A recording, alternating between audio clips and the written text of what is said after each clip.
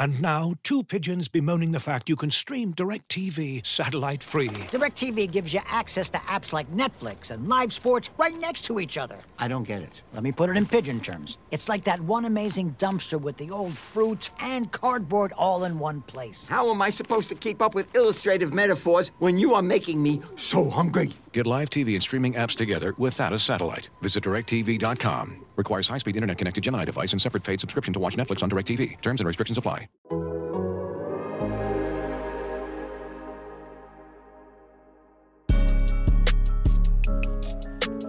Winning lottery numbers coming up. Canes over here. Hey, we got the Canes over here. Category 5, what you gonna do? Better run for shelter, cause it's all about the you. Good morning. I'm Miami Hurricanes beat writer Manny Navarro of The Athletic. It is Monday, October 3rd, right around 9:45 a.m. Some news this morning. Mario Cristobal went on his weekly radio appearance on WQAM on the Joe Rose Show and announced that Tyler Van Dyke will be the starting quarterback for Miami against North Carolina when the Hurricanes open ACC play this coming Saturday at Hard Rock Stadium. Van Dyke, of course, was pulled as Miami's quarterback, benched in the third quarter of the loss to Middle Tennessee State. And basically the Hurricanes had gone radio silent for about a week during the bye week.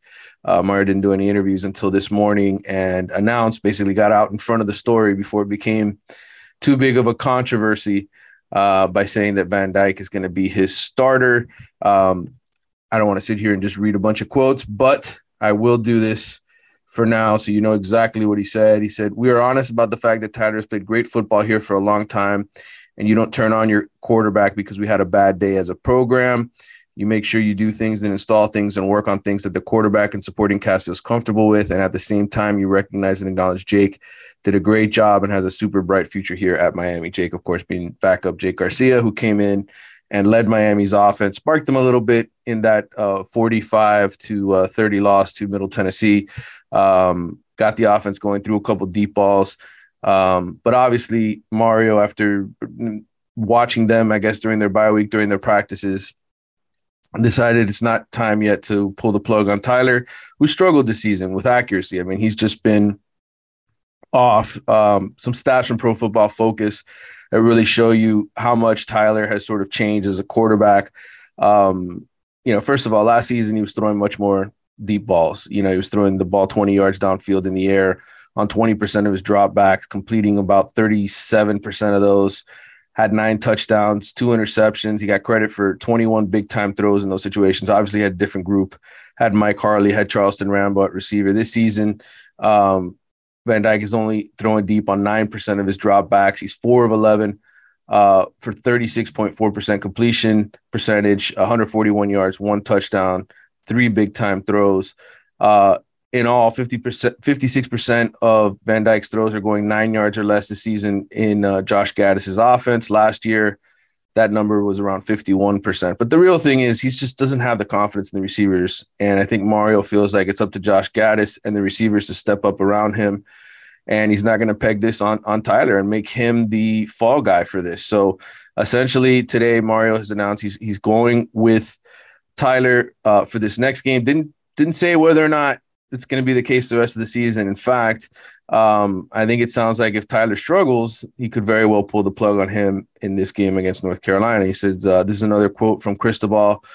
He said, "After a rough day like that, competitors are resilient. He's shown he's going to attack every opportunity that he has and that we have as a football team. We have an unbelievable opportunity on Saturday, and it is just like life. Either you come together and you work at it and you improve and move forward, or you unravel and fall apart. That is something we won't allow within the program. Tyler has done a really good job of doing everything possible to make sure we improve, and we have done a better job of communicating and making sure we do things that fit our personnel at the current time." I think ultimately here, this is sort of a put up or shut up game for Tyler Van Dyke in this offense. If they really struggle against North Carolina, who has one of the worst defenses in the league statistically, I think he will not be slow to pull the hook on him. I think, he's going to give him a chance, probably give him the first half to sort of prove what he can do. But if the offense isn't going anywhere and Miami's struggling in this game mightily, I wouldn't be surprised if Jake replaces him again. All right, a couple of things to note here. the coordinators and Mario are going to talk to us this morning, actually around noontime. So we'll get a chance to talk to Josh Gaddis. We'll get a chance to ask Kevin Steele some questions about his pass defense. We'll get a chance to talk to Mario about injuries. Mario was very scant with the information on injuries as usual. He doesn't share a lot of that information. Just said, they've got some running backs banged up. Obviously, we knew about Jalen Knighton and Henry Parrish, and both of them didn't really finish that game against Middle Tennessee State a week ago. So that's a concern. I know obviously Miami had some injuries in its secondary. Tyreek Stevenson left that game early. Darryl Porter Jr. left that game early with a shoulder. There's been reports that there's injuries in the tight end room as well. There could be some injuries there. So we'll find out who is out. Hopefully today we'll get a little bit more clarity, or at least some hints from the coaching staff as far as who or what they're dealing with. The biggest thing going into this game for Miami, quite honestly, and we're going to have another full podcast with Carlos Ledo, and I'm going to get Andy Bitter, who covers Virginia Tech, to come on and do some conversation with me regarding the ACC.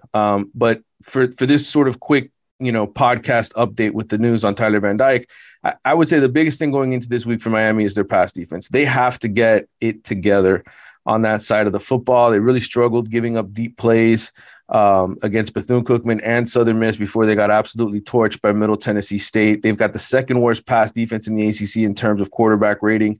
Only North Carolina is worse. They're giving up a league worst 10.1 yards per pass attempt, allowing quarterbacks to complete 56% of their passes for 251 yards per game, 6 touchdowns, 5 interceptions.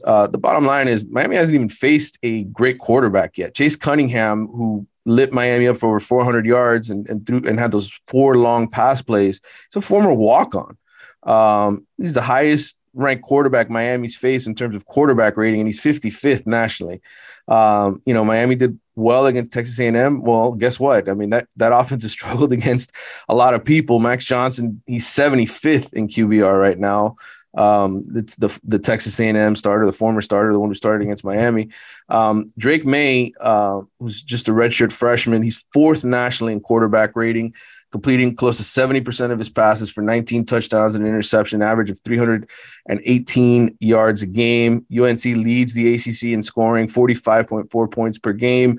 They just tore up Virginia Tech on Saturday. Virginia Tech has one of the better, more experienced defenses in the league.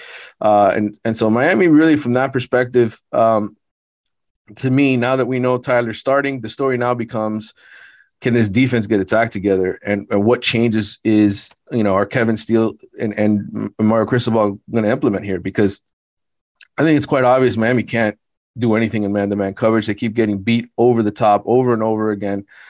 So it's not a very good situation for the Hurricanes.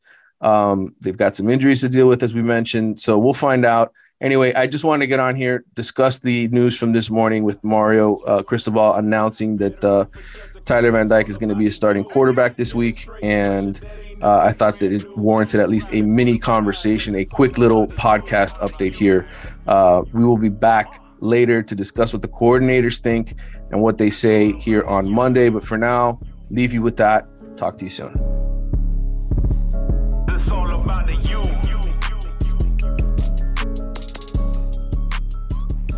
It's all about the you.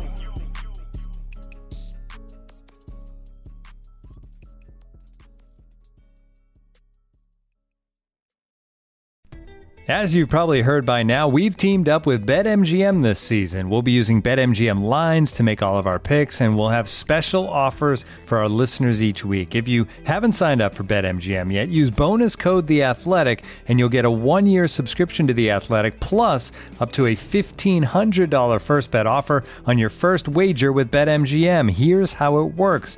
Download the BetMGM app and sign up using bonus code The Athletic. Make your first deposit of at least $10. Place your first bet on any game and claim your voucher for a 1-year subscription to The Athletic.